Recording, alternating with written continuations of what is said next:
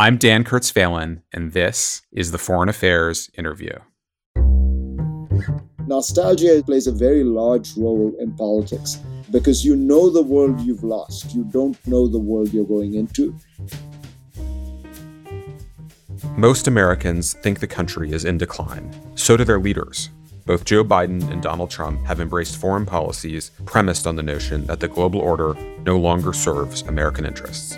But Fareed Zakaria argues in a new essay for Foreign Affairs that these pessimistic assumptions are wrong. They are leading the country to embrace strategies that will harm much of the world, and the United States most of all.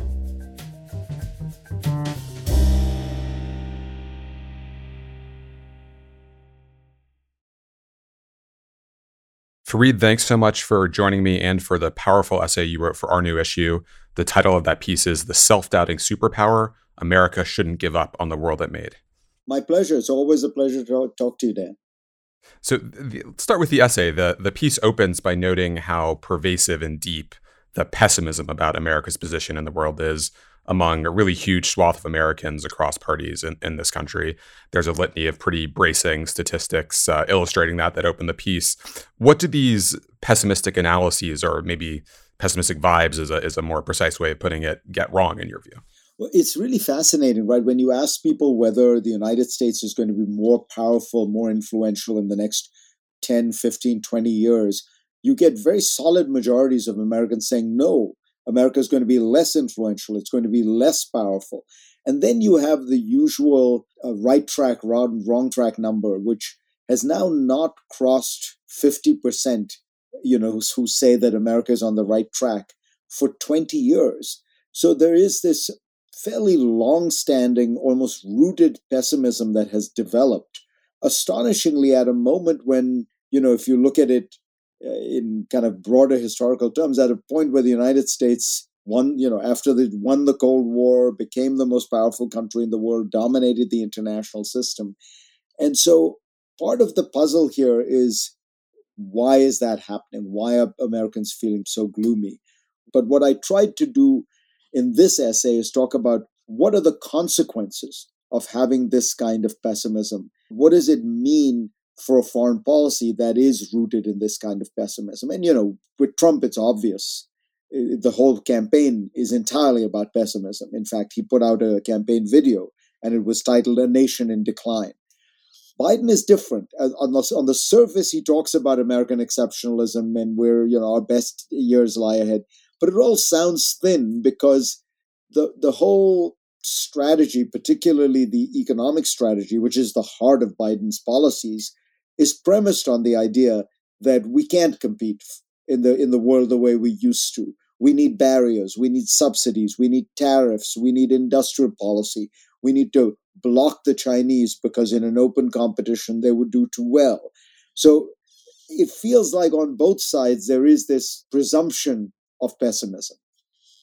And, you often get from analysts and scholars who focus on kind of hard military power assessments about the kind of overwhelming American military might. I think what's striking about your analysis in the essay is that you look at a much broader range of indicators that all point to the U.S. being in a pretty good position globally, even with a lot of changes in the nature of geopolitics, the rise of a slew of other powers. If you look at technological development, at demographics, at military spending, or economic position, all of those look about as good as they ever have, and in some cases better than they did in the post-Cold War years when we were at the height of our kind of unipolar moment. Yeah, that's to me the most astonishing thing, which is as I was looking at it more carefully, I realized that this pessimism is coinciding with a remarkable kind of uptick in American power. So, the basic measure that people often use is the percentage share of global GDP. How large are you as an economy in the global economy? And what's stunning to me is the United States in 1980, this is sort of the moment of Reaganism and such, or 1990, which is the moment after the collapse of the Soviet Union, was in both cases 25% of global GDP. Well, guess what it is today? 25% of global GDP. The United States has maintained its weight in the world economy. And just to give people a sense of the contrast, so when we talk about the decline of the British Empire, Britain by the end of World War II was 4% of the world economy. And trying to run an empire that ruled almost a quarter of the population of the world, the US is 4 to 5 times that size and is not trying to run a global empire of nearly that kind. So we're in a very strong, healthy position. If you look at technology, we've never been as strong as we are now. I use a statistic in 1989, the top 10 companies in the world, 6 were Japanese, only 4 were American. Today, 9 are American. When you think about biotech and nanotech and obviously artificial intelligence and quantum computing, we lead in all those fields. Military, as you say, people know all about it. In fact, in military terms, the Chinese are catching up. That's one area where we are clearly going to enter some kind of a bipolar world. But all the kind of fundamental drivers of power, we're doing astonishingly well. Partly that, in a sense, adds to the mystery of it, but it also makes you redoubles my sense that we really need to kind of have a policy that accurately reflects where we are. When in the early 1960s, the United States was actually doing superbly, it convinced itself that it was actually in decline against the Soviet Union. So you have, all kinds of missteps and fumbles. And I think that sense of being behind the Soviet Union was at the heart of the Vietnam debacle, because it was this sense of the Soviet Union is doing better than us. We cannot let them win in Vietnam. And if we had realized that actually the United States is doing fine in one peripheral country 9,000 miles away, going communist is not going to change that dynamic. And I think similarly with China today, we have this exaggerated fear of what China will do, which is rooted in the sense that we're actually doing very badly. You reference a Sam Huntington essay in the piece from the late 90s, but I was struck in reading your essay by the echoes and also some of the differences with an earlier Sam Huntington essay that he wrote in 1988, just before the end of the Cold War, which was about American declinism and the constructive force it often was in American society and strategy, that it was kind of this fear of losing our edge that caused us to continue improving and innovating and refining our approaches and not kind of resting on our laurels. You see a different reaction to declinism in this moment, rather than causing us to run faster, as you say at the end of the introduction of the piece. It's causing us to run scared. Why do you think that is? What is the change in declinism from that kind of Cold War version that was often kind of healthy and constructive to what we have now? Yeah, it's a great question. Sam Huntington wrote that essay when I was a graduate student of his, so I saw a draft of that essay before it went to Foreign Affairs. He points out, as you say, that when the United States has worried about being in decline, it's sort of got its house in order in various ways. It's often fixed things. And in this case, I feel like the difference is that during the Cold War, we were very attentive to building an international order that stood in opposition and in contrast to the communist world. So we never wanted to undermine or monkey with that order. On the contrary, we kept trying to build out a world of free trade and international rules and human rights, things like the Helsinki Accords, because it was all seen as the most powerful weapon we had to counter the Soviet bloc with its closed trade and lack of human rights and lack of norms and order. This time, because we are so rattled by the rise of China and perhaps some other things, we are actually undermining that international order. I mean, to me, this is the central worry that I have in the piece, that we do things that we think will give us short-term advantage, violations of free trade, violations of the WTO, violations of other kinds of norms, because we feel like, well, in the short run, this will give us the edge over China. In the short run, this will get us to put Iran on the back foot. So, for example, the Trump withdrawal from the Iran nuclear deal and then the imposition of secondary sanctions really completely wrecks a whole elaborate system of containment and sanctions on Iran that had been agreed to by the Security Council, that had been ratified in international law. And now the US is, in a sense, the lawbreaker. And we do it because we think it gives us momentary and temporary advantage. But if you remember that famous quote from Vietnam where some sergeant says, almost unreflecting or not realizing how ironic the statement was, he said, "We realized that in order to save the village, we had to destroy it." We are trying to save the international order by destroying it, by in various ways cheating or violating it in parts on the theory that at the end of the day, because that will keep us strong, that will help us rebuild it. But that's the other part of this piece, which I think is important, which is we're in a new world. Other countries have risen to power, influence, confidence, and they watch that hypocrisy and they watch those double standards and they are very sensitive to them. And while you could do this kind of thing in an age of greater American unilateralism, when, say, a Turkey was a nothing economy and an India was a nothing economy and a Brazil was a nothing economy, today it's much harder because that's the other story of the last 30 or 40 years. These countries see the hypocrisy, they call it out, and it affects the way in which they're willing to participate in that same open international order. So I want to come back to the question of how the U.S. interacts with this set of countries and new and rising powers, but to linger on the Biden diagnosis for a second. I mean, as you say, the roots of Trump's pessimism are, I think, quite clear because he's so explicit about it. It's a little bit more mysterious when you look at the Biden team, and you have members of that team, probably Tony Blinken is the clearest example, who talk often of the rules-based order and the legacy of that order in the post-World War II years and the Cold War. President Biden often talks about that era with a degree of nostalgia and clearly has a kind of attachment to the foreign policy frameworks of that period. But, as you say, a strategy that is premised on mistaken assumptions will lead the country and the world astray. And taking that from the piece, what are the assumptions the Biden administration is making that you think are leading it astray? What are the mistakes in that view of recent history? I think the fundamental mistake is to view the United States' economic position in the last 30 years as having gotten much worse, and that it got worse because of a blind adherence to neoliberal policies, globalization, and such. You see this most clearly, of course, in Jake Sullivan's speech at Brookings on international economic policy. Itself remarkable that the National Security Advisor would be giving a speech on international economic policy. For in a previous administration, I actually don't think that would even have been allowed. The Secretary of Treasury would have made a speech like that. And what it reflects, I think, is this core concern.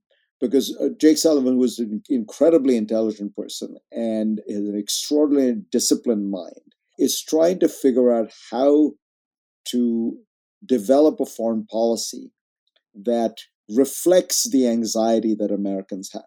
And I think that it's important to put it that way because Jake Sullivan is very intelligent. He's also, and I think he would not view this as a criticism, but he's very politically savvy. He's aware that, there is a certain strain of a certain part of America that feels exactly as he's describing. The classic blue collar steel worker who perhaps used to vote Democratic and now votes for Trump is doing so because he feels that the world of globalization and globalism, as Trump puts it, has robbed him of his job, his dignity, his status. So I think in some ways the policy is an effort to respond to that. That's what presumably Biden meant when he talked about a foreign policy for the middle class. And again, these are all, I think, largely innovations and inventions that come out of the very fertile mind of Jake Sullivan.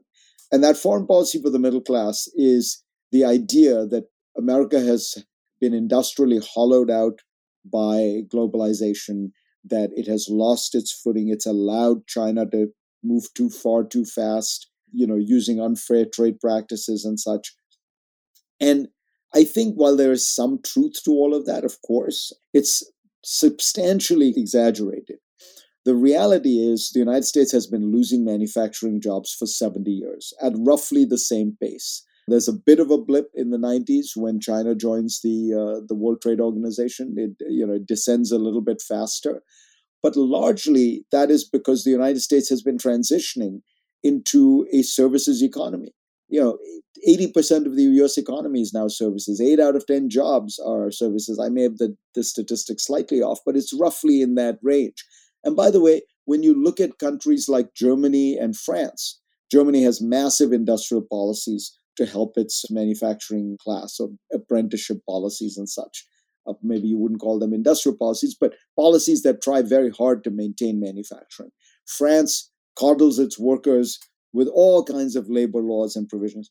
They both have had a decline in manufacturing at roughly the same pace and scale that the US. So the idea that we are uniquely losing these manufacturing jobs is simply not borne out by the data. Secondly, it's not really largely because of China. It's happening because of a much larger global supply chain in which China plays a large role because it's a huge country. But it's not really as if China had not been there, we would not have lost these jobs. Those jobs would have been lost to a combination of, Bangladesh and India and Sri Lanka and Thailand and such. So all of which tells you that this is partly the evolution of advanced economies. And perhaps most importantly, if you think about the data I gave you about the strength of the US economy, you ask yourself, would we really want to trade places with any of these other rich countries? Who got it right? After all, you look at Germany, where people do point to the manufacturing economy, which is true and it's extraordinary. But Germany has nothing in the whole world of information economy. Right? In the digital economy, Germany is a non-player, despite being the third largest economy in the world.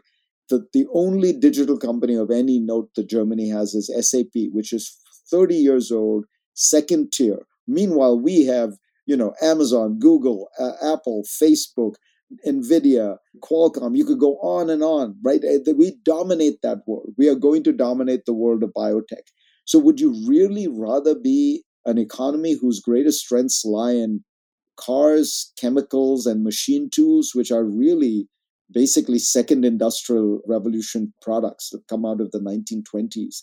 Or would you rather be France, which is basically, the French economy is now luxury goods? Would you really be better off making handbags and scarves? So it feels like we're missing the real strengths of the American economy, and that the Biden policy as a result is in danger of two things. One, closing down this world of open economics, open rules, norms that we have embraced since 1945. And secondly, reacting much more strongly to the China threat than it deserves. An Asian statesman put it to me this way. He said, look, China is a 1.4 billion person society. It's got lots of advanced stuff going on in it. By really violating core trade rules, you can probably set them back by a few years. And most people in the government will tell you that's all they're hoping to do. You set them back by 3-4 years on some of these things. But think about the geopolitical price you pay for doing that. You really have the danger of heading down into a Cold War II. You have the danger of forcing countries to choose between China and the US on all kinds of issues when China is, for most countries in the world, their largest trading partner. Is the trade-off worth it? And that's one of the questions I think the Biden administration hasn't asked itself. Is this trade-off worth it? You're seeing already the news that the Chinese are able to make a lot of the chips that we are trying to ban them. It's some harder work and it takes more energy and it's more expensive. So again, it raises this question. For keeping them 3 to 4 years back, are you gaining enough economically to justify the cost of souring geopolitical relations and heading into what could end up being nuclear arms races, AI races, space races, biotech races, lack of global cooperation on climate change, lack of global cooperation on reforming trade rules, and all that? There's another essay in the same issue as yours by Gordon Hanson, who, as you know, is one of the economists famous for tracing the scale and extent of the China shock, the effect on American workers and factories of China's entry into the global economy. And Hansen makes the same point you do, that the obsession with manufacturing is misguided. But it's striking that the political consensus, the turn against trade across both parties, is so solid and so uniform, despite what you hear from even an economist like Gordon Hanson about what the right diagnosis is. What is your explanation for the turn in the U.S. political system and among U.S. voters against this trading system if it's not that the causal chain that they paint is the correct one? What did we do wrong over the last 30 years, if not that? There's a very long history of this. As I said, change always has dislocations and it dislocates certain people, even though in aggregate terms you move ahead. I mean, from the book I've been writing, I've been struck by the fact that the Venetians in the 15th century, who were the greatest and earliest beneficiaries of trade, in those days, trade basically to the Eastern world, to the Byzantine Empire, toward the end of their great reign of glory, turn against trade because they start to think that trade is there are too many people and getting in on the action, they're losing out, and they start to put in tariff barriers. The Dutch, after being the great avatars of free trade, start to turn against it. The most vivid example, of course, is Britain. People think of Britain as having been a great free trading country. It was in its great era of supremacy and glory, but by the late 19th century, they start to worry in precisely the same terms that Germany is catching up, the US is catching up, and they turn towards what they call imperial tariffs. This is kind of most eloquently articulated by Joseph Chamberlain, Neville Chamberlain's brother, as I recall. He was the great avatar of this whole idea of imperial preferences, which is essentially the British version of friendshoring. It was saying, we'll have free trade within the empire, but not with the Germans, not with the Americans. So we've seen this happen, and it always ends badly for the country that moves in that direction. But why does it happen? Look, what happens is you're always fighting the last war. So why did William Jennings Bryan get nominated 3 times to be the Democratic candidate for president, even though he kept losing? He wasn't really a Democrat. He was really a populist. This was the period of flourishing of populism in America. The last great flourishing was around the 1890s, 1910s. And why was it? It was because agriculture, which was 50% of the American workforce in those days, America was moving from an agricultural nation to an industrial nation. And even in 1900, 50% of America was employed in agriculture, but it was declining. Just to give you a sense of, what once half the American workforce is now between 1 and 2% of the American workforce when you measure it, depending on how you measure it. So similarly, I think manufacturing holds this, we're fighting the last war, we have this nostalgic image, just as people in the 20s had this nostalgic image of an America of farms, this Jeffersonian, which is exactly what Jennings Bryan played on. Similarly, we now have this idea of the America that used to build stuff, and that's solid and real, and those people are real Americans. When Sarah Palin used to talk about real Americans, that's the image that she would conjure up. And it's just not the reality of the American economy anymore. The reality of the American economy is service workers. That's where all the growth in the economy is. Even when manufacturing output goes up in America, which it has in recent years, manufacturing employment doesn't go up that much. So all these chip factories that we're bribing Intel, for example, and TSMC to build, I mean, they mostly employ software engineers, very small number of blue-collar workers who actually do stuff with their hands. But nostalgia plays a very large role in politics because you know the world you've lost. You don't know the world you're going into. And there isn't a lobby for that. There's always a lobby for the past, not for the future. We'll be back after a short break. Upgrade your wardrobe with fine quality menswear to take you from work to the weekend. London-based brand Charles Tyrwhitt makes it easy for men to dress well at a value that you can't beat. Tyrwhitt is famous for its superior smart shirts and refined polos, luxe merino sweaters, and versatile chinos, all backed by a 6-month guarantee. Check them out at ctshirts.com and use promo code INFORM to mix and match 3 shirts or polos for only $99, plus free shipping. That's ctshirts.com, code INFORM, or visit one of their stores today. ctshirts.com.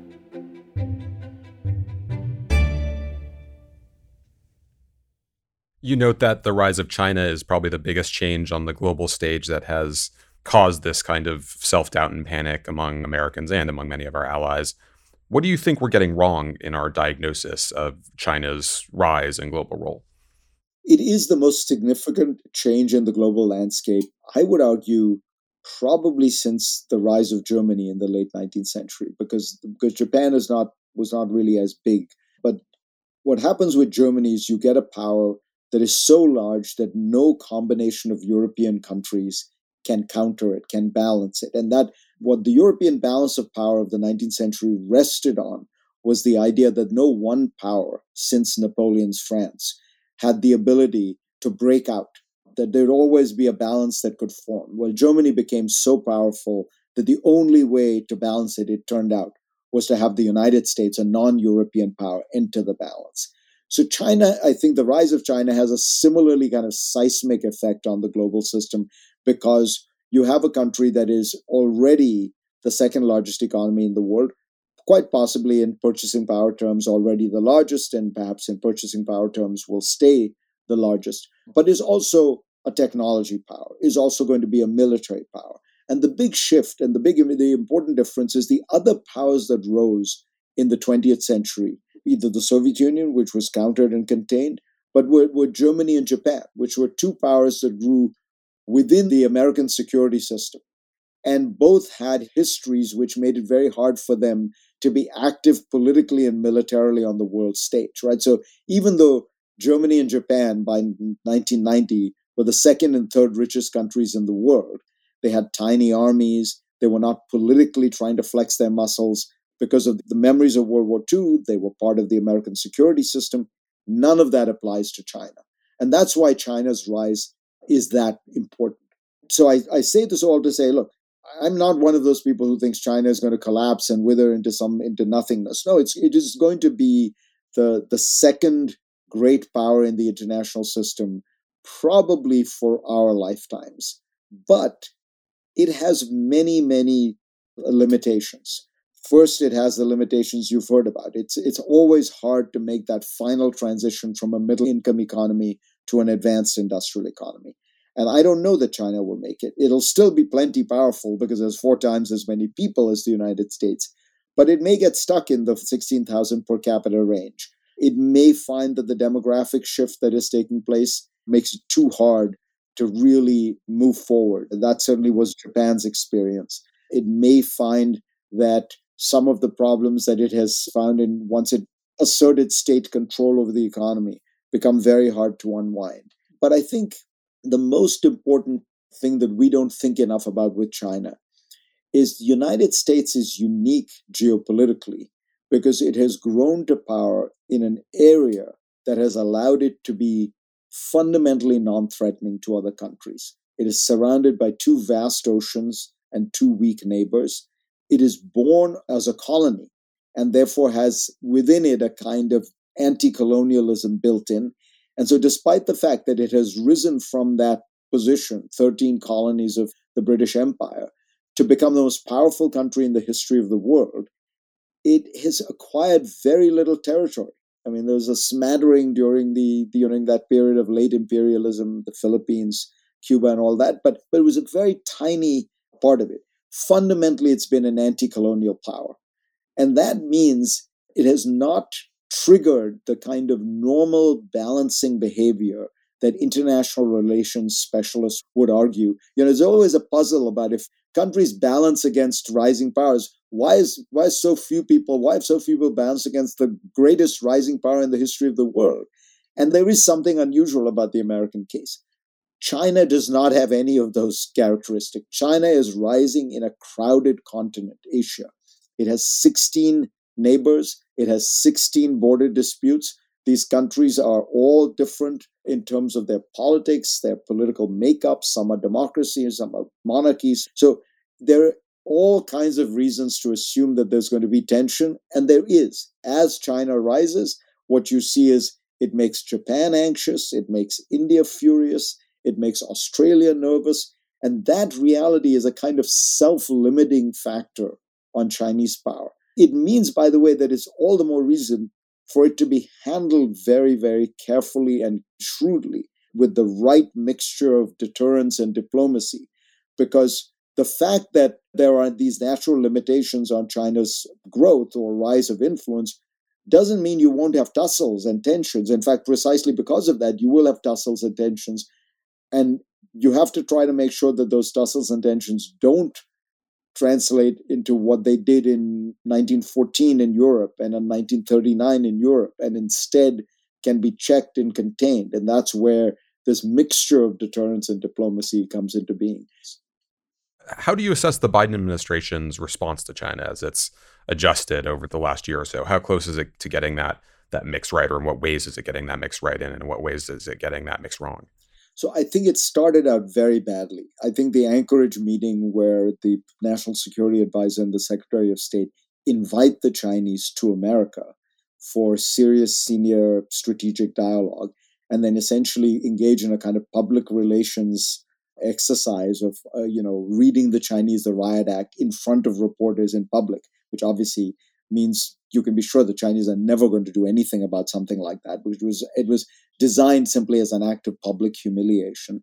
And the Chinese then turn around and in a very spirited way respond. And that response of Yang Jiechi, the Chinese counterpart, goes viral in China. And there were, hundreds of thousands of T-shirts in China with one of his statements emblazoned on it. So that set things off in a very bad place. Then you had some policies that the United States put in place, many of which I agree with. That's the chip ban and things like that, which were necessary to prevent China and the Chinese military from acquiring too many of these technologies too quickly.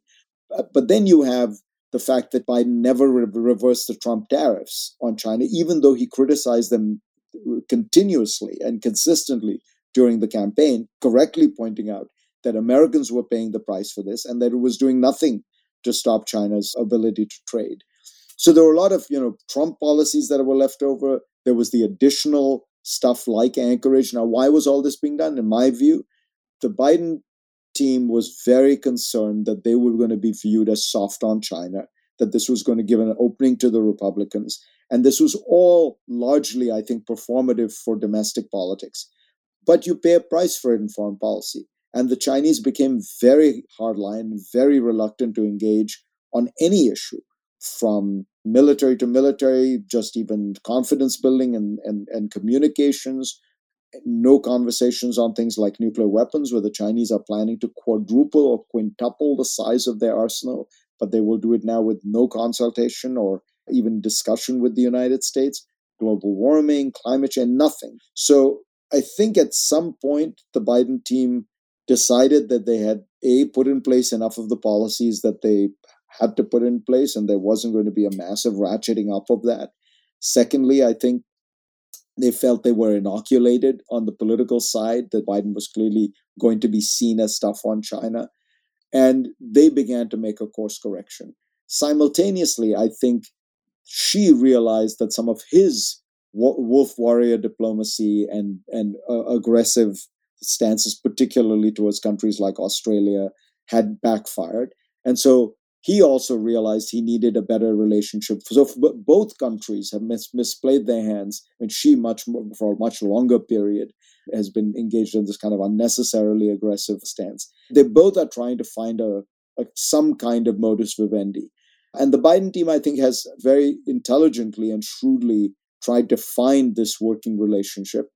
The question will be, it will always take two to tango. And can you find a way for will the Chinese be willing to play ball on this?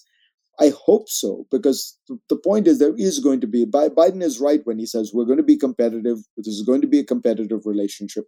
The point, however, is to find a way of limiting the areas where that competition takes place, so that we don't end up in a nuclear arms race of the kind that we did during the Cold War, with all the attending dangers of accidental launches and things like the Cuban Missile Crisis, to see whether there are places where there is a possibility for win-win on things like trade, on things like climate, on things like AI, so that you have some common rules. And that all seems within the realm of the possible. I mean, after all, the United States and the Soviet Union were able to cooperate on, for example, pandemics. So, we helped inoculate the world against smallpox and things like that. So I think that there should be places where we have that ability. This is an unusual situation we're in, where the United States and China are deeply intertwined in economic terms. US and Soviet Union the peak year of trade was $2 billion that year. I think it was in 1987. The United States and China trade $2 billion a day. And while there will be some decoupling, it's not going to go down that much. So we have to find a way to be in a kind of frenemy-like world with the Chinese, to use a Facebook term, where we are going to have to engage, we're going to have to counter and deter. And can those things continue, happen simultaneously? That's the challenge. I'm glad that both sides are trying to find a more serious way to be able to meet that challenge.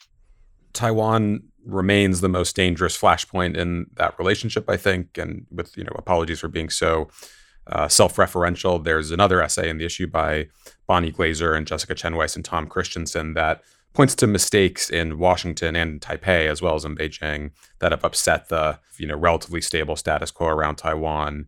And I should note that Tom Christensen served in the George W. Bush administration, Jessica Chenweiss in the Biden administration. So this is a critique from members of both parties. What is your level of concern about Taiwan, and to what extent do you see U.S. policy as having gone off course on that especially delicate part of the relationship?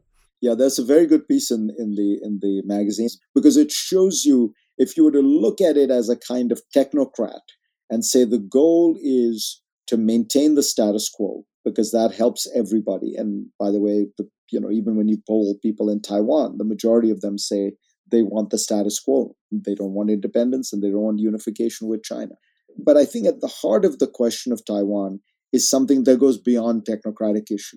In the old days, the Chinese strategy towards Taiwan, Deng Xiaoping's strategy, was premised on the idea that in the very long run, time was on China's side. That at the end of the day, 1.4 billion people on one side of the Taiwan Strait were building the largest economy in the world, and that the 20-odd million people on the other side of the Taiwan Strait were inevitably going to be drawn to a magnet by this sort of enormous attractive appeal of the Chinese economy, and that China would relax and open up, have a kind of live and let live policy toward Taiwan. Remember, the one country, two system idea was proposed by Deng Xiaoping in 1979 for Taiwan. It was meant to be a way of luring Taiwan to think, look, don't worry. And in his original formulation, not only did he say you can have your own political system, he said you can have your own army, you can have your own judges, you can have your own, it was very much designed as a kind of, you will be able to be Taiwan in everything but name, and we will just have a kind of confederation. The Taiwanese turned it down, which is why he then offered it to Hong Kong, again as a demonstration, was meant to be. What's changed is, I think, the Chinese no longer think time is on their side. And that was why, for example, I think that they reneged on those fundamental promises to Hong Kong, because they believed that places like Hong Kong and Taiwan were slipping out of their grasp, that Hong Kong was slipping out of its grasp by staying so independent. And Taiwan, most importantly, what they're noticing is every year Taiwan becomes a little bit more independent, coherent, proud of its democracy, developing a sense of Taiwanese nationalism that is fundamentally rooted in its democratic character. And that's all true.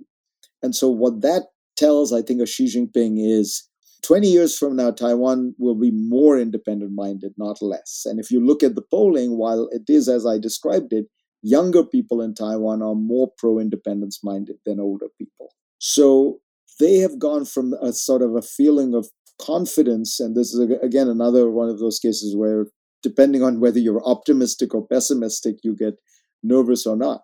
China is now pessimistic about where this is headed. And so could Xi Jinping decide that he has a window here of time before Taiwan becomes truly independent-minded, before it is able to develop a strategy where, the so-called porcupine strategy, where it becomes too difficult to invade and conquer? So that does worry me as somebody who generally, thinks that there is still a path for kind of peaceful relations between the US and China. This does worry me a great deal. And it feels like, I think there should be almost like a constant dialogue between the US and China, a constant ongoing strategic dialogue over Taiwan, because the danger of, a significant global conflict over Taiwan is very real. It would be the end of globalization as we know it. It would be end. It would be a real bifurcated world economy, but this time not with a marginal player like the Soviet Union, but rather with the second largest economy in the world. As I say, by some measures, the largest economy in the world. So there's a real incentive to prevent that from happening, and Taiwan really could blow the whole thing apart. I want to get your quick thoughts before we close on the two active major conflicts today, the first of those being the war in Gaza. You note the growing costs of American hypocrisy or isolation on issues. Do you have concerns about that isolation? Are there ways you would adjust the Biden administration's approach, or is this the kind of best it can do given contending pressures? Look, the Biden administration has made a strategic decision that the best way to influence the course of action is to come out strongly in favor of Israel, to support it, to give it the kind of political diplomatic cover it needs, to also give it the military assistance it needs, and then build up and use that political capital to both restrain it in some areas and then to push it toward a political solution. So far, Netanyahu has pocketed the support of the United States, but done very little to address the caveats and cautions. But the real hypocrisy and the real isolation the United States faces is this, which is we rightly say that borders should not be changed by force, that the Russian occupation of Ukraine is illegitimate. But we don't really act that way about the Israeli occupation of the West Bank and Gaza, which is now in its 56th year, where we technically, the US government's position is this is illegal and cannot be ratified and legitimated. But in practice, we don't behave like that. We have not pushed the Israeli government on this. So I think the heart of the issue is that, not the support for this particular military action, which, as I say, given the nature of the Hamas attack and given this calculation of trying to hug Israel close to have some influence on it, I understand. But the question is the United States going to push on that issue? Because that is, first of all, the most glaring hypocrisy. I mean, if the United States can press on that and take this political capital it's gaining to change that dynamic, I think that it will find itself less isolated.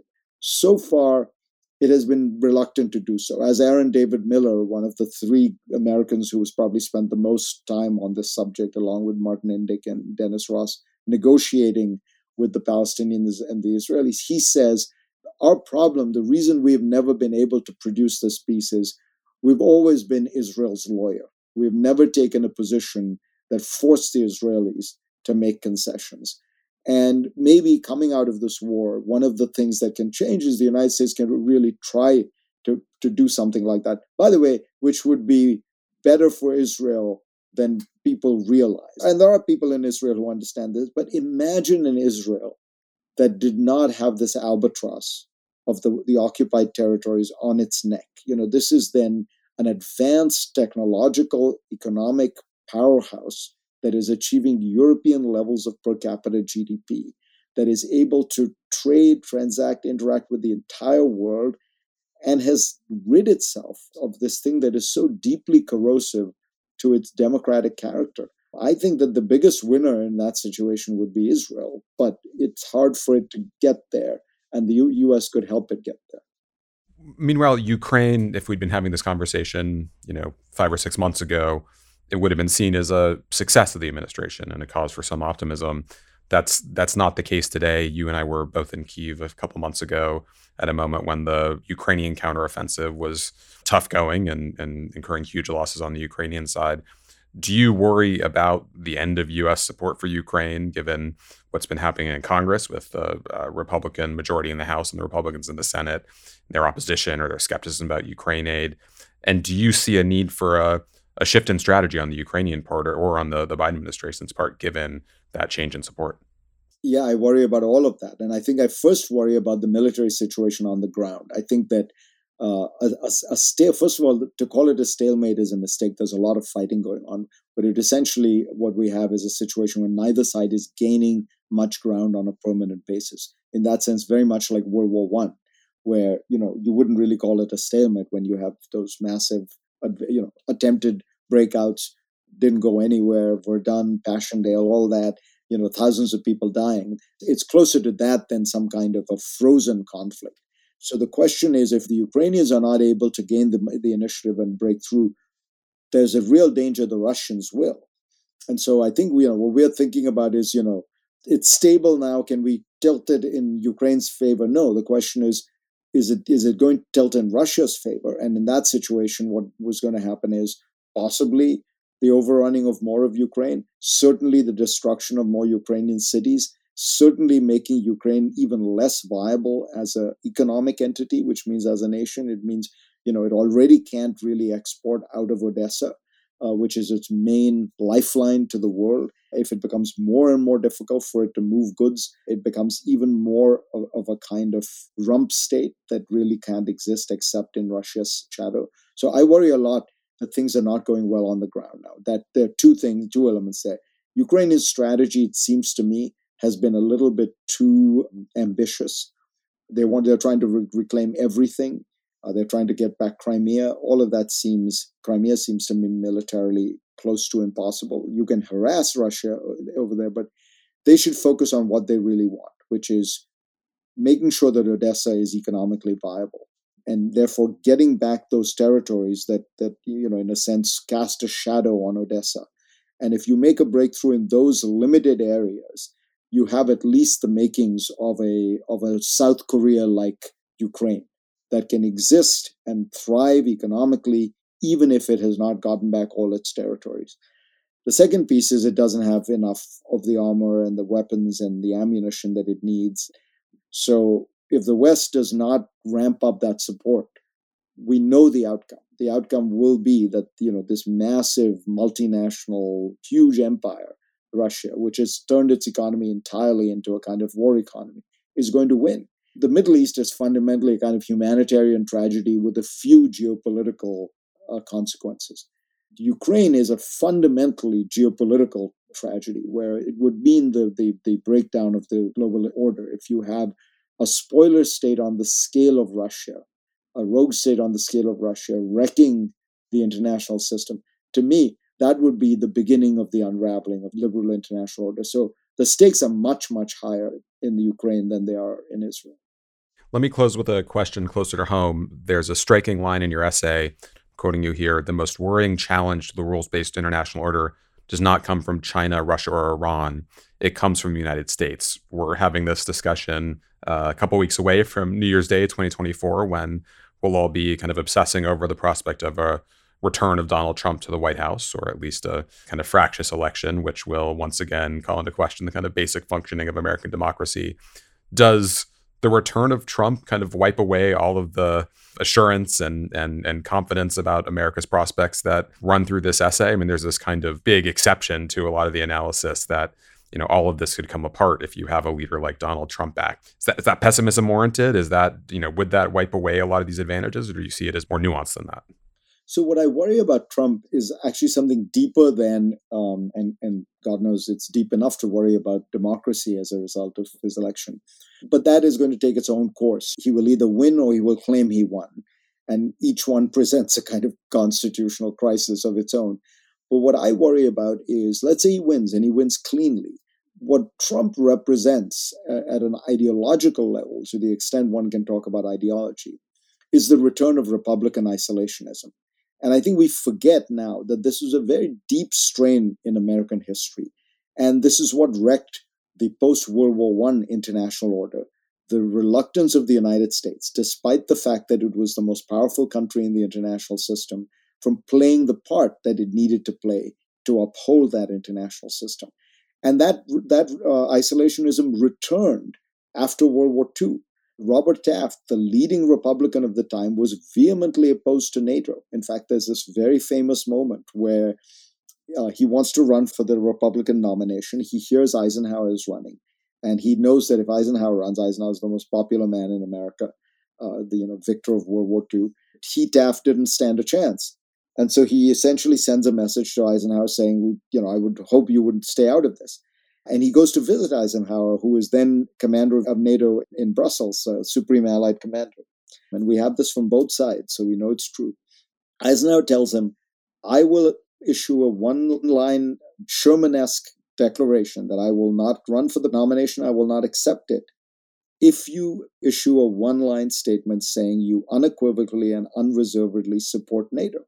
That is why I'm running. And Taft says, I cannot give you that assurance. And that is why Eisenhower runs for the presidency in 1952, to bring the United States in a bipartisan fashion into the world. Trump represents the unraveling of Eisenhower's journey, of Eisenhower's mission. And if the United States returns to a situation where it is deeply divided on that fundamental issue, are we engaged in the world? Are we engaged in Europe? Are we engaged with our allies in Asia? Are we going to be sitting and nitpicking over every expenditure and, claiming that they're free riding with us? That takes us into a much more dangerous world, because the world order we have built since 1945, which is the best we've ever, most peaceful, most stable, most prosperous world order in human history. It has rested on American power and on American intentions and American policy. And we're still plenty strong enough to continue to do that. And that's the point of the essay. But it's not just American capability. It's American intention. It's American, willingness to play that role. Benefits us enormously, because we're the richest country in the world. We benefit from peace and stability and predictability and order and trade. So this is not the case of Trump as, the crazy man. This is the case of Trump and his ideology, what worries me is the one thing he's always believed in. In 1985, when he was a real estate developer, he took out an ad in the New York Times. And in those days, ads in the New York Times cost a lot of money. And Donald Trump is super cheap. So we know he must have felt this very deeply. And the ad is basically about, we need to have Japan and countries like Japan stop ripping us off on international trade. And we need NATO to stop ripping us off on security. So even then, Donald Trump was, sounding this alarm. He didn't seem to notice that he was fundamentally wrong then, that we did just fine vis-a-vis Japan, and that our commitment to NATO actually won us the Cold War. But those views are unchanged since 1985, and those views could wreck the international system. Fareed, thank you for such a wide-ranging conversation and for really the important essay that you have in our new issue. The title is The Self-Doubting Superpower. Great to be with you, Dan.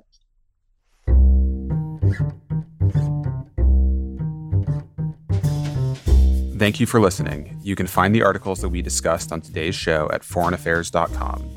The Foreign Affairs interview is produced by Kate Brannon, Julia Fleming-Dresser, and Molly McEnany. Special thanks also to Grace Finlayson, Caitlin Joseph, Nora Revenaugh, Asher Ross, Gabrielle Sierra, and Marcus Zachariah. Our theme music was written and performed by Robin Hilton. Make sure you subscribe to the show wherever you listen to podcasts. And if you like what you heard, please take a minute to rate and review it. We release a new show every other Thursday. Thanks again for tuning in.